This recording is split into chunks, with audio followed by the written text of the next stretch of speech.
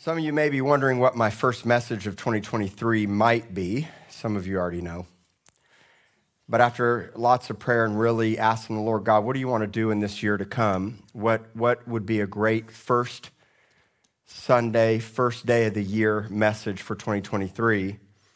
And what I felt like the Lord told me, I can't speak for other people, but what I felt like he told me for this coming year is that 2023 needs to be a year of repentance, a year of repentance. Now, that's not necessarily the most popular topic. Not everyone understands what repentance really is. We're going to talk about that today. And we're going to take some time to actually repent at the end of this service. So if the Lord begins to speak to you about things, I want you to be ready to deal with that. Charles Spurgeon said that true prayer is neither a mere mental exercise nor a vocal performance. It's far deeper than that. It's a spiritual transaction with the creator of heaven and earth. It's a spiritual transaction. It's communing, it's listening, it's talking, it's letting God tell you what he thinks about a situation, a circumstance, or a matter. Repentance is just that.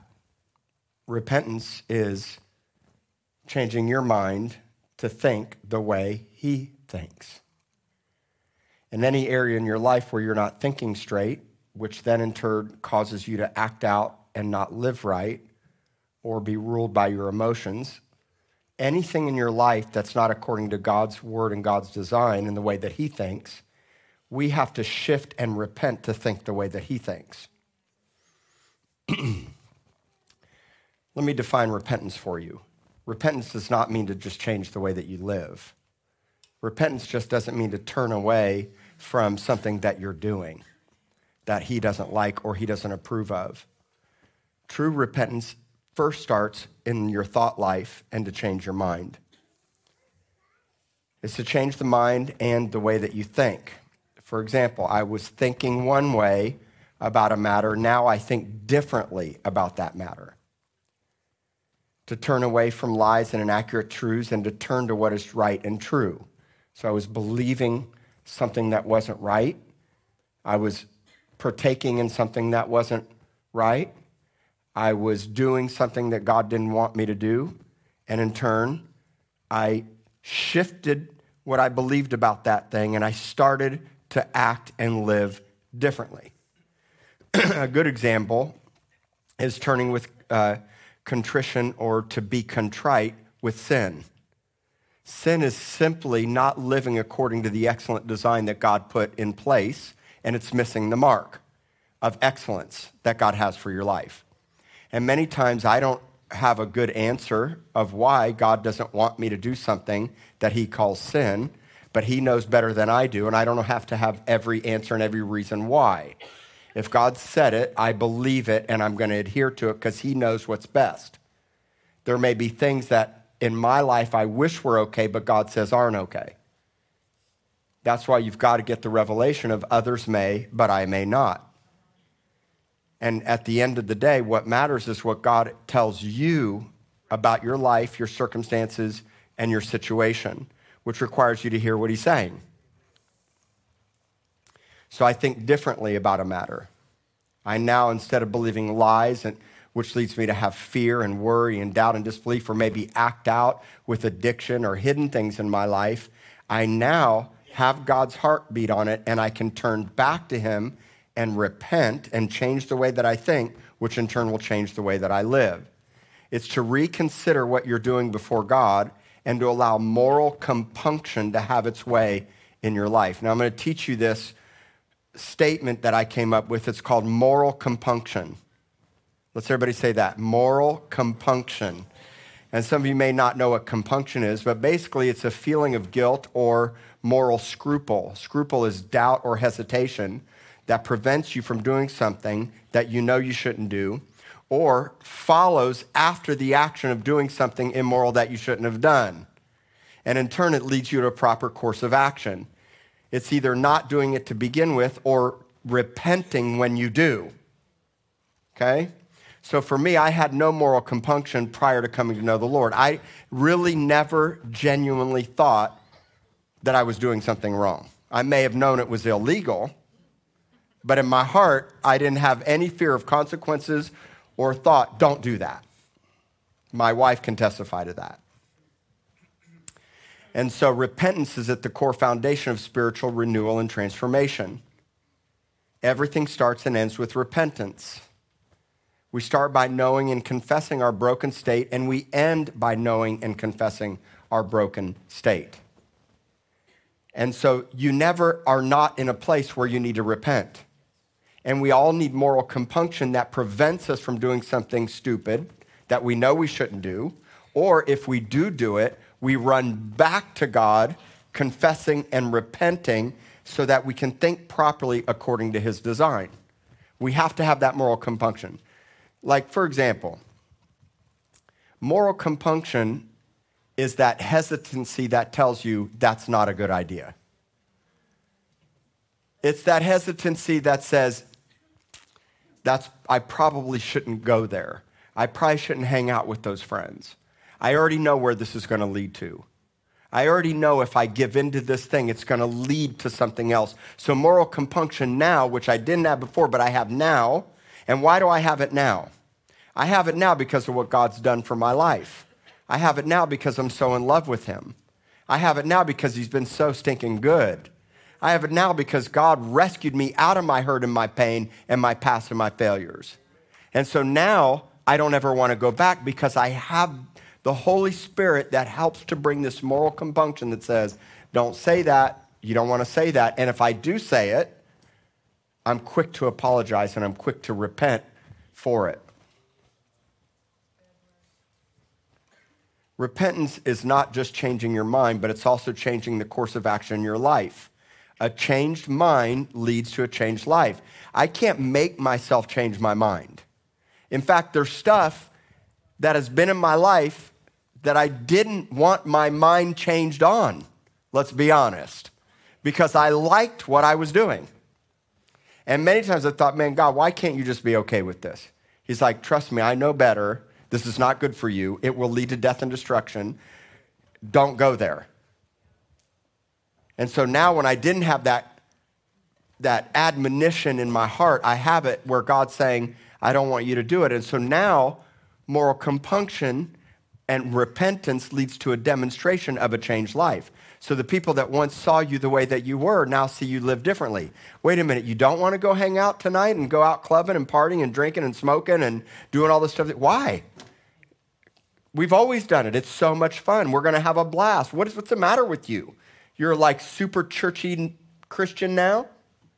Like, whatever you want to call me, I know that God doesn't want me to go there anymore because it's never been good for me. So repentance is this understanding that when I change my mind, I change my life. The question today is, what do you need to change your mind about? Now, only God can change your mind. Only God can change your mind. I can't force myself to change my mind. That's behavior modification. You need the Lord to change your mind on certain things.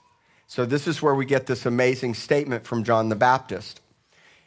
Now, let me give you the context of Matthew chapter 3, verse 8. In Matthew chapter 3, verse 8, John the Baptist is baptizing in the Jordan River, and here comes the tax collectors, or the scourge of society, and sinners confessing and repenting of their sin. All right? And here comes the Pharisees and the Sadducees who appeared to have repented and be living right before the Lord. And and they're literally there not because of authenticity in their heart, but because of apathy or anger, or they didn't like what John the Baptist was doing. They were there for all the wrong reasons. So John the Baptist calls them a brood of vipers, that literally their heart was a snake den, a viper pit. And then he says this to them: bear fruit worthy of repentance. I love what the Passion Translation says: prove your repentance by the way that you live your life. Because your titles and what people think about you and your religious, scholarly mindsets, let me look at the fruit of your life. And the truth is that when we repent of something, our life demonstrates it. So now There's no guile. There's no hiding. There's no pretending.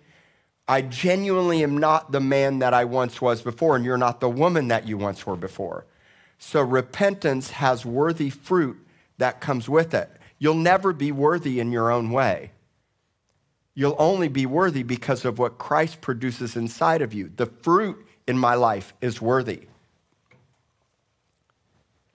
So based on my newfound moral compunction, which is based on God's word, his love, and his impact on my life, I'm now way more hesitant to do the things that I know I shouldn't and quick to repent if I do. You just got to learn to repent. Change the way that you think about that and come back to the Lord. Confess it and let God bring forgiveness and kindness and healing to your life. So now I no longer do the things that I once did and that I had no grid of conviction for. And it becomes obvious to everyone around us by our changed behavior. Now people look at your life and say, what is it about you? That's why the Bible says we should always be ready to give an answer to the hope that is within you. What is it about you that you don't live like everyone else? What is it about you that you don't want to do the things that you once did anymore? And now they look at your life and they literally see the work that God has done inside of you, whether they like it or not, whether they persecute you or not, which they probably will persecute you. But they see that your life is different, and it doesn't matter because you've changed, and you know what God has done for you. So now this moral compunction that I have is not based on fear, it's based on perfect love because God has done so much for me. He who's been forgiven much loves much. Repentance and brokenness go hand in hand. We never stop being broken. And in turn, God never stops accepting our sacrifices. So the sacrifices of God are a broken spirit and a contrite heart. A contrite heart is this understanding of what I know what I did wasn't right, and I'm sorry. I know I shouldn't have done that. And out of that brokenness and contrition inside my heart, I'm quick to run to the Lord and confess it and repent. But I'm also quick to confess it to other people if I've done them wrong. So when the tax collectors came and the sinners came to get baptized by John, it says that not only did they come for repentance, but they came confessing their sin. Let's look at that at Mark chapter 1, verse 4 and 5. Now remember, John the Baptist would prepare the way of Jesus. And he would say earlier on in the scripture, prepare the way, make your path straight. And then we get this, John appeared baptizing in the wilderness and proclaiming a baptism of repentance for the forgiveness of sins. And all the country of Judea and all Jerusalem were going out to him and were being baptized by him in the river Jordan. And what were they doing? They were confessing their sins. Repentance and confession prepares the way and leads to straight paths in your life and the lives of others. We repent and confess. So repentance is God changed my mind. Confession is the action. I confess it to other people, or I confess it by stepping into the light in how I live. So confession is so important. I can't tell you how many times I've had to confess things to my wife or to other people that I know I did wrong or weren't right in my life. I want to define what a straight path is for you. A straight path is defined as a level, sincere, upright, and true path. It also implies immediacy without delay. Immediacy without delay.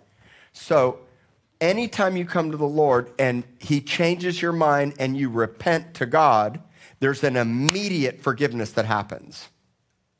The Bible says that God takes your sin and he remembers it no more. As far as the east is from the west, he remembers it no more. It's immediate, and it immediately makes your path straight. But the problem is if I've done somebody wrong and I don't confess, I didn't make restitution with the other person. That's why James 5:16 says, confess your sins to one another that you may be healed. Or another way to say it is that your path may be straight. So if I've done you wrong and I don't deal with what I've done wrong, I can come before the Lord all day long and confess it and repent, and he can forgive me. But if I don't come to that other person and confess it, I don't have the unity. And even Jesus said, if you don't forgive others, I won't forgive you. And so there has to be this confession dynamic. between one another. And so what happens is that God makes your path straight. He makes your life level. He makes you sincere. He brings you into the light. He brings true koinonia relationship because now we're not hiding. That's why this church needs a baptism of honesty. And that's what confession and repentance bring, is a baptism of honesty. And the more honest we can be with one another, the less hiding and pretentious we become with one another. And then God can do what God really wants to do in this house. So prepare the way of the Lord and make your path straight. Repentance and confession will make your path straight in your marriage, with your kids, and in your home. When you tell on yourself, the devil has nothing to say. When you tell on yourself, the devil has nothing to say. So when we repent properly, straight paths lie before you. This is in contrast to a crooked path. I lived crooked. I was a crook. I don't want to be a crook. I don't want to live crooked. I want a straight path. How about you?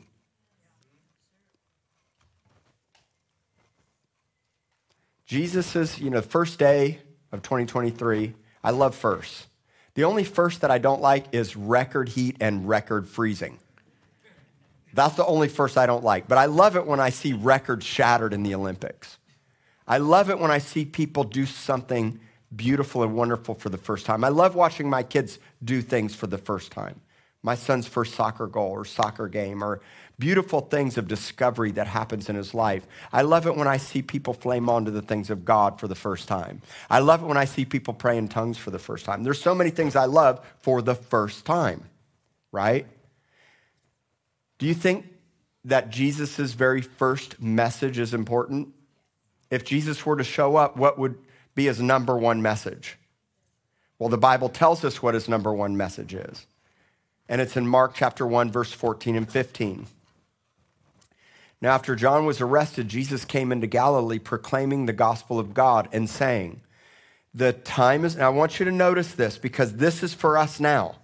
The time is fulfilled and the kingdom of God is at hand. Repent and believe in the gospel. Repentance is always the appropriate first response when God shows up. I repent.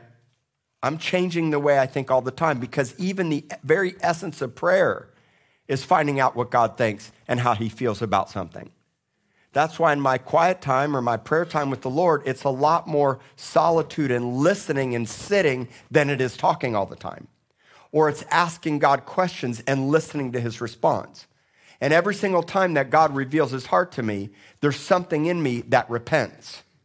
I change my mind about how good God is because he gets better every single day. In fact, I repent and confess the goodness of God, and I weep openly because God's love is so great. It's so much better than I've ever realized. And every day I'm like, Lord, your love only gets better. So it's God revealing his heart to you. It's God coming close to you. It's God showing you that his perfect timing is now. Notice that it says in verse 15, God is at hand and repent in the gospel. Repent and believe in the gospel. Repentance moves all obstacles of unbelief. Repent and believe. Change the way you think and believe the good news. No more doubt, no more disbelief. But Jesus didn't show up on the scene and he didn't say, repent because I'm so stinking ticked off at you. You better repent or hell awaits. Jesus didn't show up on the scene and say, man, we've had it. We were talking in heaven. We're like, this is not a good situation. We're going to come down and we're going to mess y'all up. What did he say? He said, repent and believe the good news because God always has good news. This is such a powerful scripture because the mindset is that now is the time, not tomorrow. But we often think when things get better tomorrow, I will be in a better place. And there may be some truth to that when the finances break loose, when a situation with your kids break loose. But what I understand about repentance is that it makes a straight place now. It's immediate now. And I have to stop waiting for tomorrow. God wants me as I am right now. God wants to heal me right now. He wants me to confess to him right now. He wants me to come out of hiding right now. The time is fulfilled. Now the kingdom of God is at hand. The word at hand means this close to your face. He's this close. That's how close God is. He didn't show up on the scene. You stinking, foul-mouthed, smelly fisherman. All you ever want to do is fish. It's all you ever want to do is fish. And look at your life the way it is. Why don't you understand that God is here, the time is fulfilled, repent and believe the good news, and then shortly after that he says, I'll make you fishers of men. I'll actually fulfill the call of God in your life if you'll repent and believe in what I have in store for you. So Jesus didn't show up on the scene with a harsh reality, but rather a beautiful reality of how much he loves you and how much he cares about you and what he wants to do in your life. Repentance is always the first appropriate response when God shows up. The time is now. He's here. Repent and believe, for he has the exact answer of hope that you need right now. 2 Chronicles 7:14 and 15. Now, I know many of you may know this scripture, but I want to go over it again. I want to point out a couple things that maybe you haven't seen. Verse 14, if my people who are called by my name will first humble themselves, everything starts with humility versus pride. Everything starts with this understanding that I'm broken, I was broken, I am broken, and I will continue to be broken. But we struggle with that because God brings healing and he makes me to be everything he wants me to be. But I also am always dependent upon him because I realize my own depravity without him. And in turn, it keeps me fully dependent upon him all the time. I'm never not dependent upon him. And so we always, in humility, pray and seek his face and turn from our wicked ways because that's the response. If I humble myself and pray and seek his face, God speaks to me, and in turn, what happens? I turn from my wicked ways. And every one of us has a proneness to wickedness. Every one of us has a proneness to go our own way. That's why God says, stay humble, abide, commune, and repent consistently and constantly. And I'm going to talk to you about what real repentance and how you really repent and what that looks like here in just a moment. Because some people can repent inaccurately. So seek my face and turn from their wicked ways, then I will hear from heaven and I will forgive their sin and heal their land. Now my eyes will be open and my ears attentive to the prayers that are made in this place. Look at the pattern of this scripture. Let's go back to verse 14. Humility first. Then communion, talking with God, or seeking his face. When I get up in the morning, my natural tendency is to seek the face of my cell phone screen. But I know that the Bible says in the morning when I rise, seek his face. I know in the morning when I rise, lift up my eyes to him. There's something about the first fruits of the morning in the day. So I've had to make a consistent, conscious decision to not even look or check my phone, but to first talk to the Lord, spend time communing with him, saying good morning to him. Every day when I wake up, I say, good morning, Father. Morning, Jesus. And I teach my kids to do that every day. First thought, good morning, Lord. Thank you for this new day. Thank you, God, for what you're saying and doing. Who cares about Twitter? Who cares what Elon said? Who cares what happened with the news? At some point, you've got to get the ticker tape from the Lord instead of ticker tape from the media. You know, this is one area that God changed my mind. Let me give you an example of changing my mind to the way that he thinks. In the last several years, I've gotten way more involved in fighting against these pornographic books in our public schools. I've gotten more involved politically and in governments. I've gotten more involved in decisions, legislation that's being made that affect our families and our children.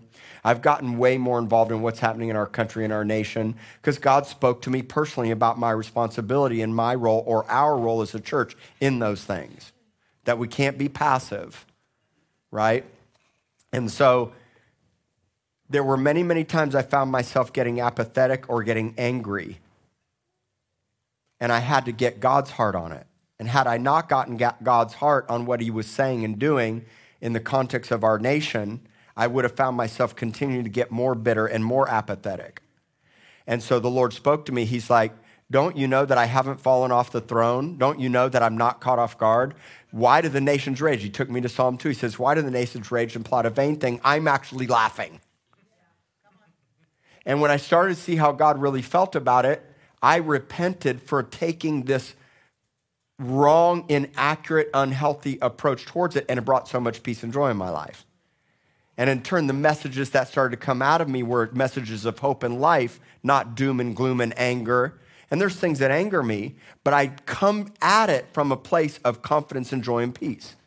And then God confirmed it with the overturning of Roe v. Wade. He said, see, don't you think that I can't do something so supernatural? All I have to do is speak the word, and I can turn the hearts of men. The hearts of man is like rivers of water in my hands. And God started showing me this. So I literally had to repent from the way I was thinking, or it would have consumed me. And I would have found myself just so angry and distracted. Other areas that I had to deal with in repentance was allowing distraction to come in my life. I had to repent for despising the worthless bread of God or treating God's bread as worthless. You say, well, man, you're a pastor. I'm talking to the Lord all the time. I love reading my Bible. Yes, but there are other areas of my life that God said by me neglecting or negating or not giving myself to, I treat it as worthless. Because God wasn't giving me any out on it. Those are just some of the areas that God has begun to deal with me where I've had to change my mind, which changed my actions. And so in this scripture, it's so clear. First, you humble yourself.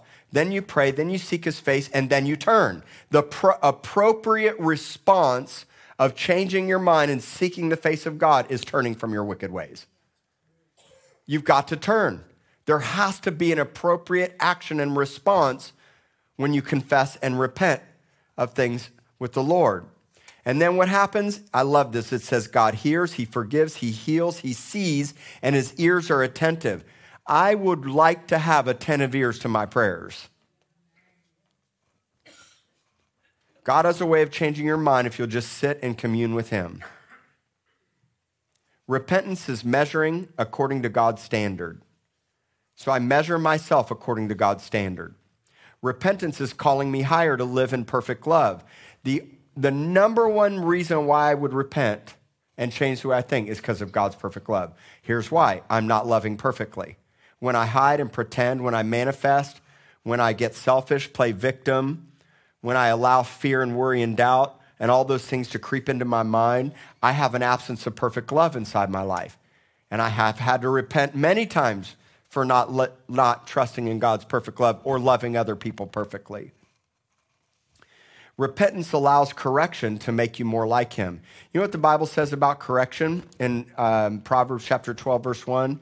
He who doesn't receive correction is stupid. Did you know that? It's in the Bible. But he who loves knowledge, here's the scripture, it actually says stupid. I didn't make that up. We need correction. The problem is that many of us don't receive correction well. My kids struggle with receiving correction well.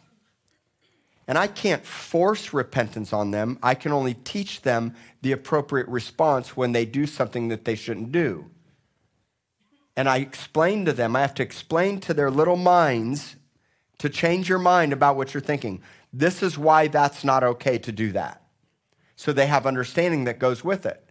But so many times, my kids' repentance falls really short. I'm like, you should not have done that. You say you're sorry. Sorry. And then my natural tendency is to beat them into repentance. Now, I don't beat my kids. But I'm like, oh, you don't feel any sorry? You are going to feel sorry. Your whole life, you will be in prison in your room with no toys for the rest of your life. I beat them into repentance, and now they feel sorry. But isn't it funny? That's how we do it with one another. So if God is quick and instant in your forgiveness, why can't we be quick and instant with somebody else? Especially in our marriage.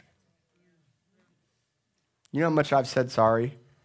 I secretly wish my wife would say sorry more. But she's not here, so she was here. I'm like, I'm the one always saying sorry. You never say sorry. Can anybody relate? Don't raise your hand. Don't raise your hands. Don't raise your hand.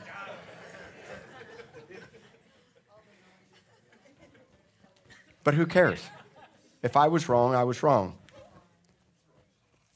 You see, repentance measures you to God's standard, and then it brings correction. So let's hear me say this. Say, I need a course correction. But where? Where do you need a course correction?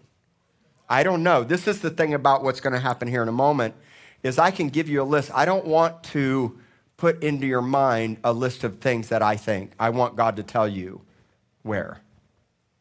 So you can start thinking about that now. Because God has this loving way of bringing correction. And when God shows you his standard, then you say, Lord, I'm tired of living in less than. Repentance breaks the cycle of living in less than. And it also brings a clear conscience. Once you repent of it and you bring it to the light, and especially if you confess it. I have confessed more stuff to my wife and some to my friends. You got to have a good circle of friends. This is why we're having the Man Talk meeting on that Saturday morning, because we need a safe place where men can be men and be open and honest and transparent with one another. You need friends that you can be open and honest and transparent, because there's something beautiful about this confession. And if you've done something wrong against another, I suggest you confess it. If you are not married and you're sleeping together, stop and confess that you know it's wrong and bring it to the light, because the devil has this way of working into those little details of bringing guilt and shame and rebelliousness and witchcraft into your life. I know it personally. And I don't want rebelliousness and witchcraft in anybody's life. So confession brings healing into your life. Just stop, get it right. Either separate, live in separate rooms, or let's get the date scheduled and get you through marriage counseling so that you guys can do the right thing before God, if that's what God wants, and stop living in compromise and living in sin. And I'll help you. I want that for you. I love you. But this confession thing says, look, I know this is not okay and I don't want it anymore. There was something with my close friends that I confessed, and afterwards the devil comes along, he tries to say, man, you shouldn't have shared that. But you see, he's such a liar. He doesn't want you to be transparent and vulnerable. He doesn't want unity. He doesn't want living in the light. He wants darkness. And that's why this has to be a house of transparency. Most of you don't know the things that I wrestle with and feel, but I'll confess this to you right now. So many times I feel like I'm a terrible pastor. Now, I don't need a pity party. I'm just telling you. I told my friends this, I often feel like I'm falling short as a pastor. And so I want to apologize. If I didn't call, if I didn't make a meeting, if I didn't show up, if I haven't been able to be there, I'm really sorry. It's not my heart. It's not it's not what I want. But I don't know how to do it differently with 3 little kids and businesses, and I don't want to make excuses for it. And I also know I can't do it alone, which is why I need Pastor Jeff and Lacey and Jeremy, and why, because I feel so many times like I'm going to cave. And I'm so living on the edge of vulnerability and desperation that I feel like at any minute I'm going to die. And you know what that does for me? It makes me so desperate and vulnerable, and it forces me into communion with my friends. That's what you need in your life. If I need it, you need it. Find it. Find those people. Wherever they are, get close to them. And start first with the Lord. Start with him first. And let God do the rest. And if you feel like, man, I don't have those friends, maybe God rooted them all out of your life for a reason. Maybe you don't yet, but you will. And maybe you're actually angry about it and manifesting. Repent of that too, because it's a trusting in God's timing for your life. You could literally sit alone with the Lord night after night when all your friends are out partying and God is orchestrating a network of people for you that you don't even know. Remember, Elijah thought he was all alone and he went into a pity party of depression and said, God, just kill me and take me home now. And the Lord was like, psh. That wasn't in the Bible, but that's how I heard it. Psh. The Lord's like, psh. You think you're alone? I have 7,000 prophets that haven't even bowed their knees. But I actually allowed you to feel alone so we could get this root of depression and fear and suicidal thoughts out of you. Repentance is so powerful. Repentance raises the bar in any area of your life that you're living in less than. Repentance raises the bar to fully live like Jesus. Repentance produces worthy fruit, fruit that lasts and overcomes. So if your strength fails in the day of adversity, how great is your strength, the Bible says. But the strength is not in myself, the strength is in him. And then we always forget that when you're weak, he's strong. And I'm like, I don't like this weakness. I hate this weakness. I don't want to feel this weakness. And I don't see your strength in it. Anybody else? Anybody else ever feel that way? Lord, you said. And God says, now I got you right where I want you. Because now you're reasoning with me. Now I can change the way that you think. Don't you know I'll never leave you or forsake you? This is why you must get in the Word, because the Bible gives you the language of God's heart. God's Word gives you understanding about himself. And then he gives you the language of what to say and pray. So when I come to him with my pity party victim mentality, he's like, I'm going to change your mind. Did you forget that my word says I'll actually never leave you or forsake you? I'm like, God, when am I ever going to get past this thing? Some of you are like, when am I ever going to get over fill in the blank? And then you cut yourself with weeks of sorrow and pity party. I know this because I'm telling it to you. Weeks of, Lord, I'm so sorry. Lord, I hate what I did, and please forgive me. Sorry. For weeks of feeling terrible and angry and mad and cut, because that's what cutting is. Cutting yourself is taking the pain. Cutting yourself is masking the other pain with worse pain. Cutting yourself is self-infliction for something you did or you don't like or you hate. And it's an antichrist spirit because Jesus already took it on the cross. You don't have to cut yourself anymore. That's why repentance and confession seals the deal and brings it to the light. The devil's got nothing. Now I have a clean conscience. Repentance brings a clean conscience. My wife says to me a long time ago, I don't feel like you love me. You love the church more than you love me. I manifested, I fought her, I yelled at her, I was so upset, and I got on a plane to go snowboarding in Breckenridge, Colorado, crying, mad at my wife. How could she tell me that before I'm leaving on vacation?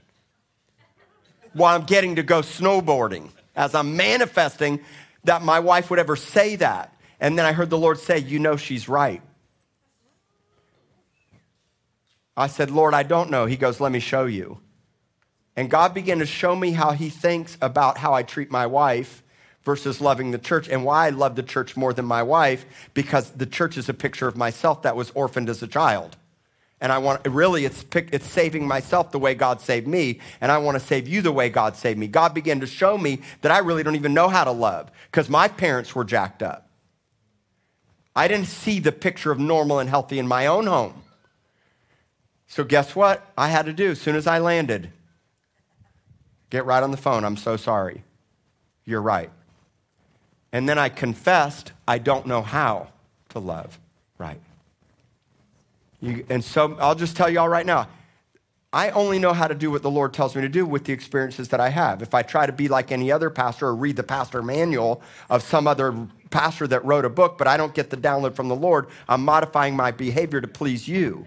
And the truth is I got 3 massive fronts I don't know how, and so do you. So I have mercy and grace and compassion for you because I know I don't ever try to put myself in your shoes. So we do the best that we know to do, and we love well, and when we fall short, we say, look, I don't know how to love. Last week, somebody came up and said, I want to apologize. I've been really mad at you for things that you've been teaching because I think you should be teaching something else. And it was authentic. I may sound silly to you, but it wasn't to this person. And I hugged and I forgave.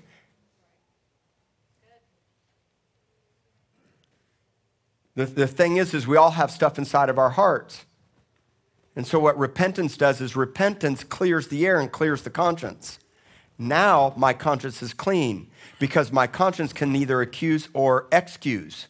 Your conscience is either accusing or excusing you. So God says, get rid of all the excuses. Get rid of all the excuses. Repentance produces this worthy fruit that lasts and overcomes. God's word is the standard of what I need to repent for and how I need to repent. So God's word guides me in the understanding of repentance. For example, when you don't understand God's word, which reveals how he feels about you and loves you, you will repent inaccurately. Now let me teach you this. You can repent inaccurately. It's based on fear or based on love. I did a whole teaching on the fear of God. The fear of God will cause you to repent properly. The proper fear of God causes you to repent properly. Now stay with me. Okay, if I have an inaccurate view of God's heart and God's love and who he is, my repentance is fear-based. My prayers are fear-based. And God hasn't given me a spirit of fear. I'm a son. I'm not afraid of the wrath of God or hell or any of that anymore. Unbelievers have a different kind of fear. I'm going to say to everybody here, if you have struggled with belief or you're an atheist or an unbeliever or anybody listening to my voice, what I want you to know is God loves you so much. The time is now. Repent. The time is fulfilled. He's close. Believe the gospel of the good news. God loves you. He's for you. But a proper fear of God always brings me to a proper place of repentance because I love him and I don't want to live contrary to his son. I did a whole series, weeks, on the fear of God. I suggest you all go back and listen to it. That's why you have to have a proper understanding of the fear of the Lord. Look at Psalm 51, verse 1. I love this psalm. Look at how David repented. David says, have mercy upon me, O God. According to what? His loving kindness and the multitude of his tender mercies, Lord, will you blot out my transgressions? So when I come to the Lord in confession, I'm coming understanding and repentance that he's full of loving kindness, that he's full of tender mercies, and that he has this ability to wipe it out.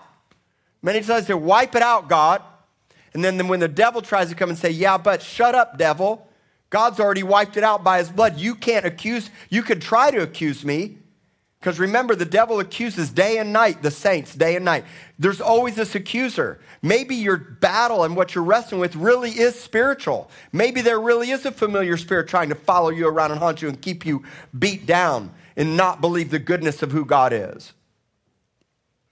But then there's this other side, this religious spirit side, where the Pharisee and the tax collector go into the temple. And the tax collector's like, have mercy upon me, O God, a sinner. And then here comes the Pharisees like, thank you, God, that I'm not like him.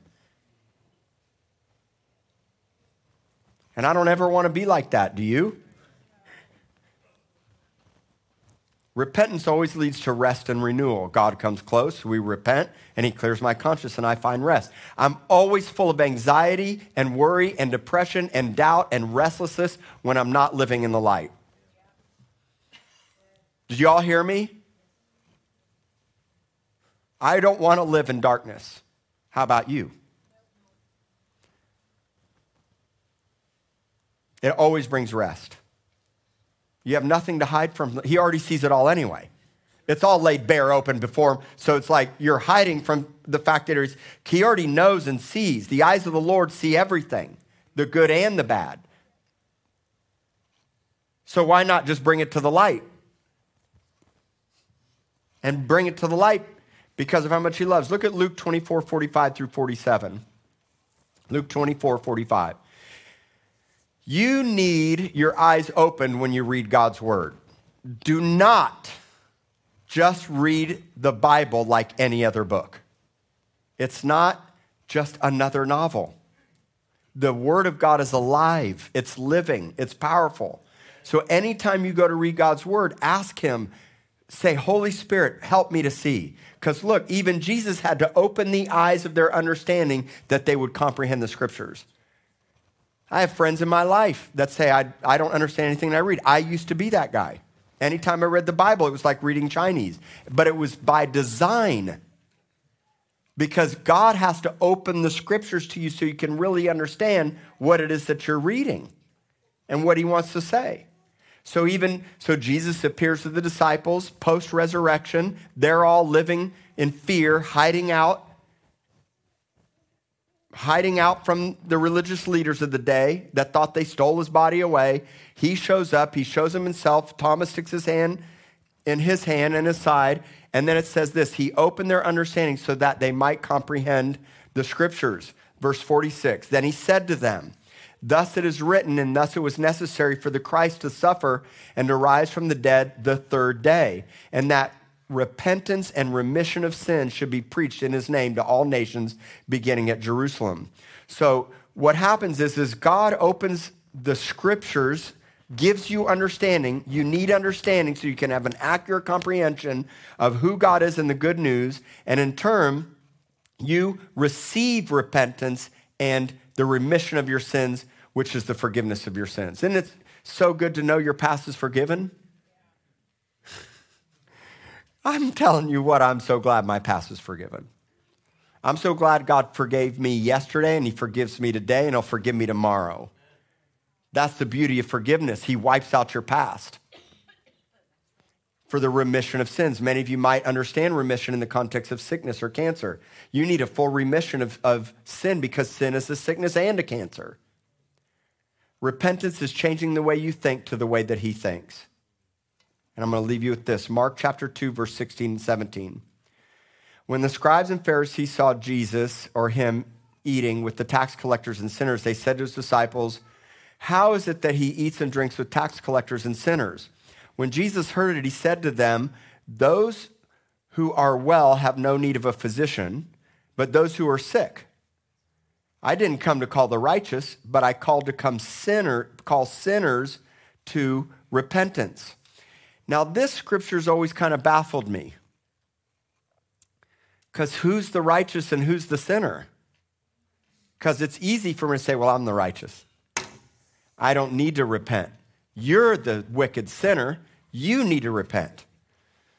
And then I wrote this down. I said, everyone needs to repent, not just sinners. Maybe we should just admit that we all wrestle with deceit and wickedness in our own hearts on a daily basis. Religious people don't like that. But all of us have a carnal nature. And as long as there's fallen wickedness in this world, we're always going to need repentance in our life. There's never a time that you don't need to repent. But I really love this, that Jesus really highlighted the sinners and the tax collectors and the drunkards. Because what it does is it says that God's always coming to the worst of the worst. And I never want to come to the place where I'm like the best of the best. That's why Paul, even later in his life, said, I am the chief of sinners.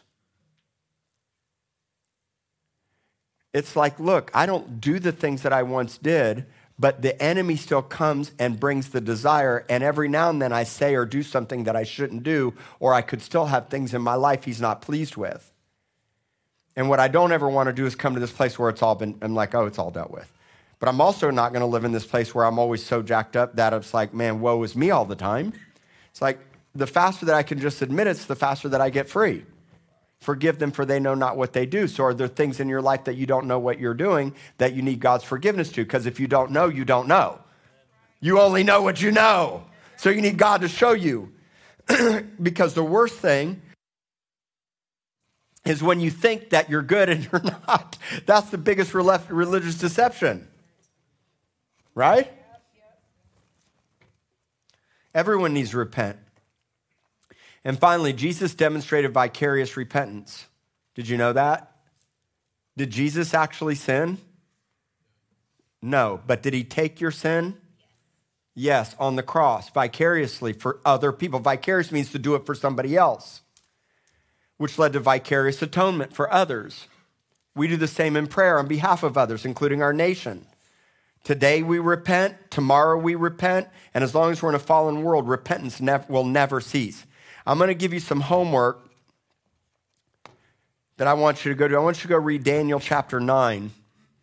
In Daniel chapter 9, Daniel gets this revelation of the prophetic word from Jeremiah the prophet that Israel will live in exile for 70 years in Babylon. You know what Daniel's response was? A full series repentance prayer from his heart, taking ownership of the sin of the nation, making it first person. If Daniel can do it, so can you and I. And you know what? I repent before God for the wickedness in this nation and also for the wickedness that I've given myself to. And if there's anything that you've done, anything that you've given yourself to, or maybe friends and family or your nation, we need repentance in this nation. This nation needs to repent. And guess where it starts? I can't just say Joe Biden, he needs to repent. It starts with you and me.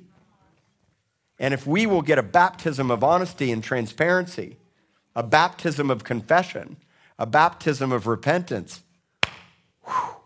watch out with what the Lord will do. Repentance is the beginning of spiritual transformation and renewal. So here's what we're going to do now. We're going to take a few minutes, and we're going to let the Lord speak to us about what we need to repent about. And I know this can seem awkward to you, but what better way to start the year? Now, if there's anything that you need to publicly confess or that you would like to publicly confess and repent of, I'm going to give you that opportunity. I want you to just stand up and just say it out loud. 5 to 10 seconds, not a whole long thing. Lord, I repent of. Just say it out loud. If God speaks, you don't have to do it. There's no pressure. You're safe here. You're safe. If you don't, you don't. But if God speaks to you today and you want to publicly confess or repent, do it of anything. Last service, we had a bunch of people do it. And here's another thing is that once one person does it, other people will do it. And I'm not even going to tell you what you need to repent for. I can give a whole list. I gave you a few examples already publicly. So we're going to take a few minutes. Let's just close our eyes. We're going to have any music, just do it. Be here in silence. We're going to listen to the Lord. And if the Lord speaks to you about something you need to confess or repent of, I want you to just publicly, out loud, say it. Anything, whatever it is, we're creating an atmosphere of transparency and confession in this church today.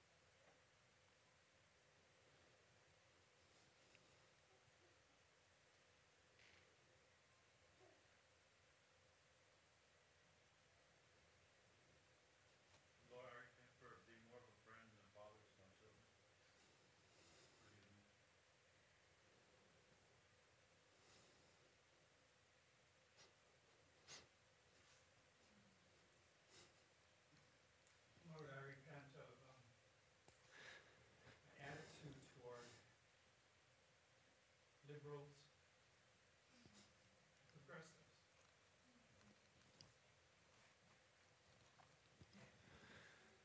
Father God, I repent for denying your blessings. Thank you for taking the blinders off my eyes.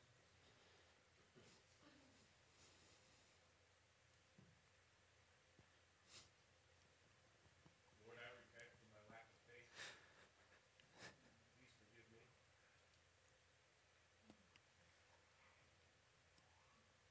Father, I repent for not rejoining with those that I have felt offense by. For I said I forgave, but I did not re-engage.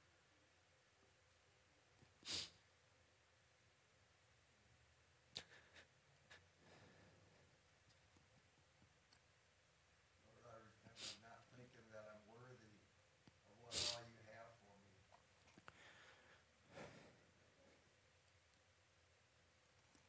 Lord, I repent for not trusting you with my school and the future you have prepared for me, Lord.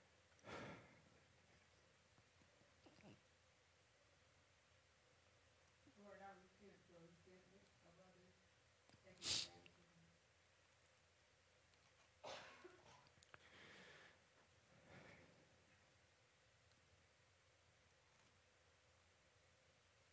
Lord, I repent for the desire to drink and use again.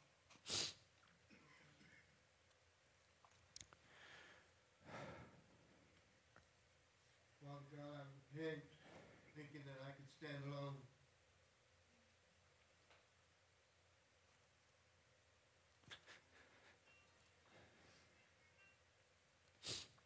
Lord, I repent for not fully trusting you.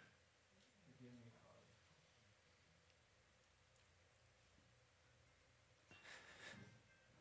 Lord, I repent for fear, worry, and doubt. Forgive me, Father. Lord, I repent for not making those broken straight before you. Dear Lord, not putting you first, I repent. Please forgive me. We repent for not trusting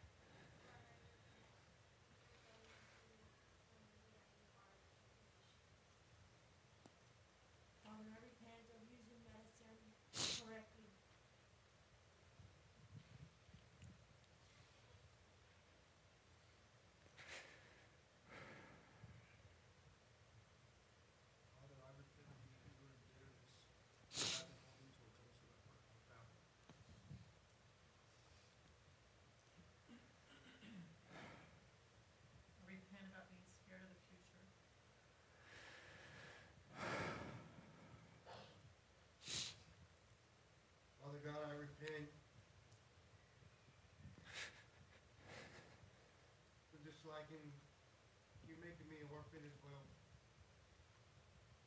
Lord, I repent of selfishness and putting myself before others and before you, Lord.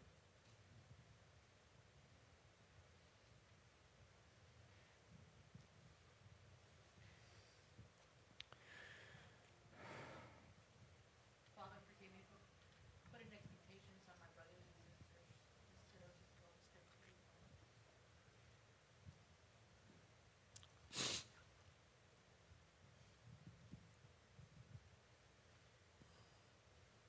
Lord, I repent for being disobedient.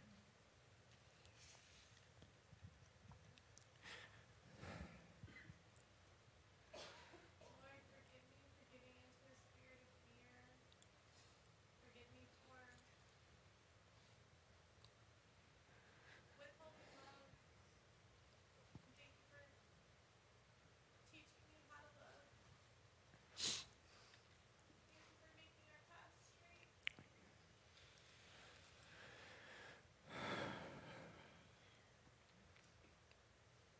Bring me fear, Father. Father, forgive me for not understanding the power of being and doubting you.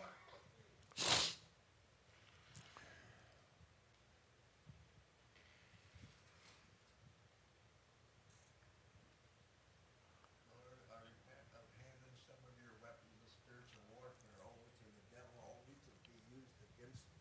Yes.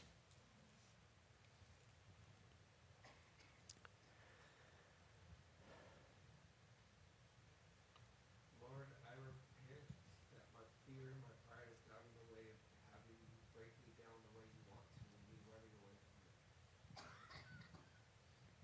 Lord, I repent of taking those family and friends that I have in my life, that you placed in my life, for granted, Lord. Forgive me for not valuing them the way you value them, Lord.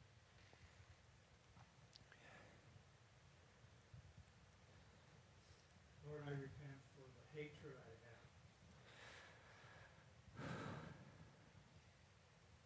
Anyone who's involved with abortions.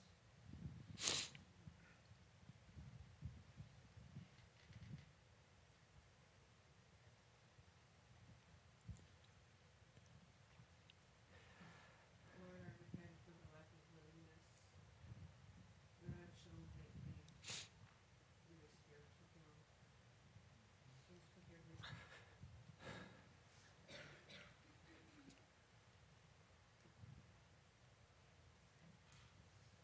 Lord, I repent for taking loved ones for granted and being too prideful to admit it.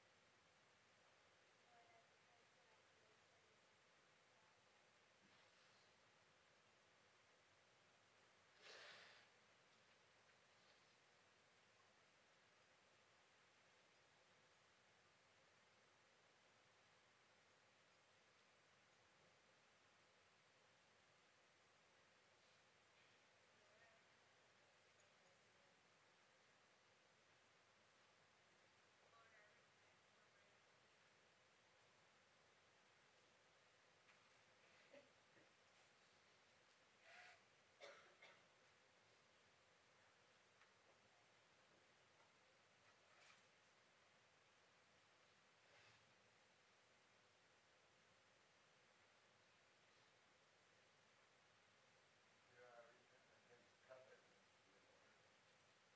Thinking that somebody has something better than what I have.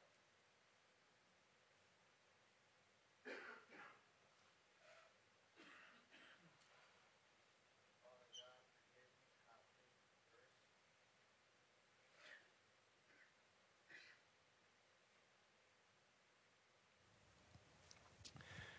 Lord, we repent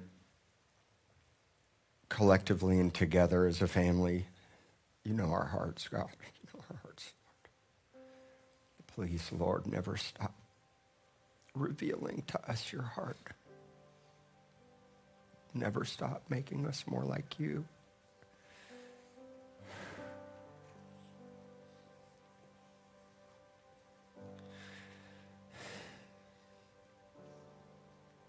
Have mercy, Lord. Have mercy.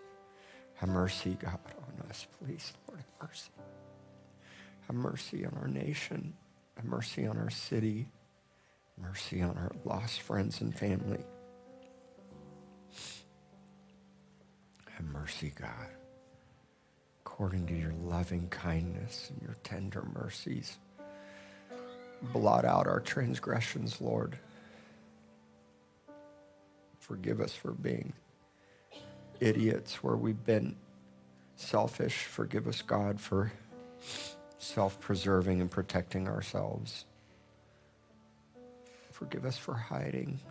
Forgive us for not trusting and believing who you really are. Forgive us for not loving. Forgive me, God, for not loving the way that I know I can. Please, Lord.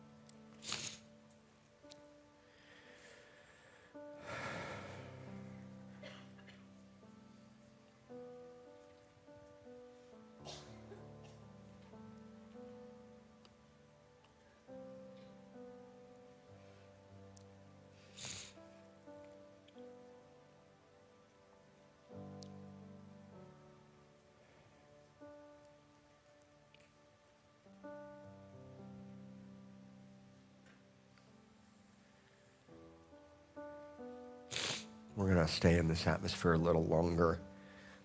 If you need to go, you're welcome to go. You're going to have to get your kids. But I don't want to move out of this yet, so you're welcome to still continue to confess things or kneel at the front, whatever you want to do.